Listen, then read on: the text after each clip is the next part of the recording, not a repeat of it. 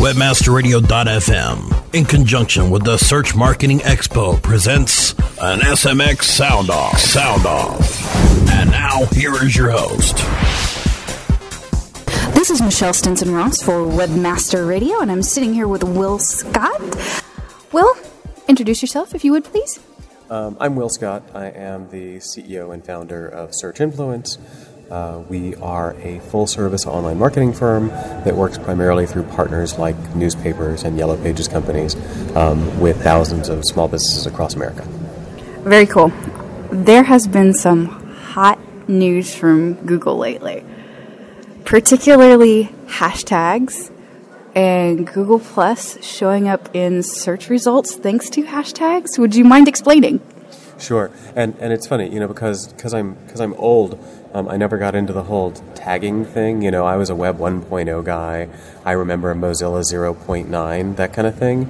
And so tags kind of eluded me. And then, hashtags came along, and I saw hashtags as a great way to get into a tag cloud. And so having been an SEO, I think tag clouds are interesting because they build tag pages, and I've always been a more content is good content kind of guy.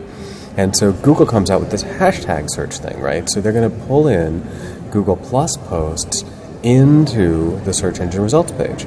And so one of the things that I found really interesting as I started investigating this is that Google is inferring hashtags. They're not forcing you to explicitly define a hashtag.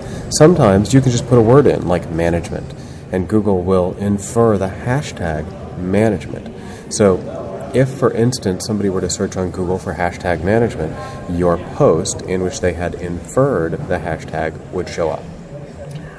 What does this possibly mean moving forward for social community managers and their relationship with SEOs? Who was it? Was it Luther Vandross? Let's get it on. No, I think it may not have been Luther. That would be Marvin Gaye. Marvin Gaye, yes, right. So that's where we're headed. The disco ball is rotating, the lights are on, and it's time to take it home.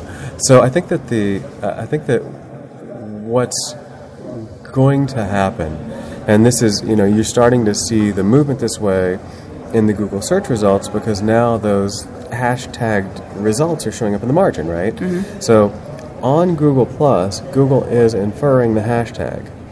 One could assume that in Google's main search results, they're going to start inferring the hashtag, right? So if I search for Honda without a hashtag, I'm going to start seeing Google Plus tagged Honda posts in the margin. So I think that there's this place where, and when I started, doing SEO as a full-time pursuit, we talked about how the fact that only 20% of people ever went to page 2, right? Mm-hmm. The most recent data says that 2% of people ever go to page 2. I'm guilty of that. Well, so what does that tell you? It tells you that the search engines have gotten a lot better at keeping us on page 1. Mm-hmm. And the fact that they're better at keeping us on page 1 is because of the fact that they're layering in so many different media types.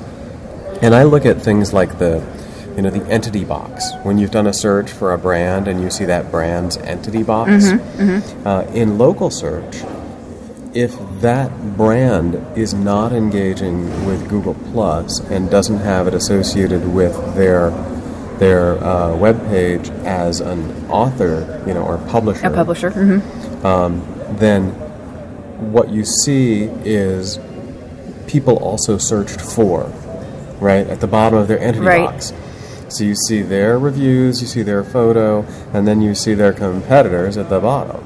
However, if they've set up publisher on Google Plus, what you see are their latest posts from Google Plus. Mm-hmm. So Google Plus is giving you a bonus for engaging with their content, right? For engaging with their systems. So because what's the next step, right? If Google didn't show me your competitors when I've searched for you, my very next step is going to be I'm going to pick up the phone, mm-hmm. right?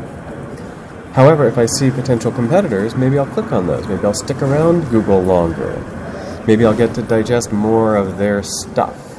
Right. And so because I've given them Google Plus posts, you're still engaging with me, but you're also engaging with Google.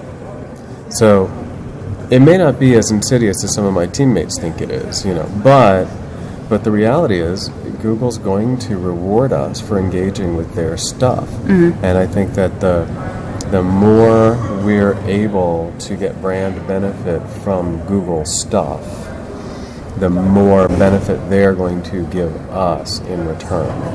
Well, and the hashtag thing is interesting to me because now not only do my Google Plus entities show up when my name is searched for, but topics that I've already demonstrated authority on, my Google Plus posts also show up for, correct? Yeah, totally. Yes, exactly. So if you are, I mean, that's the thing that, and I keep referring to Google Plus as, crack for SEOs, right?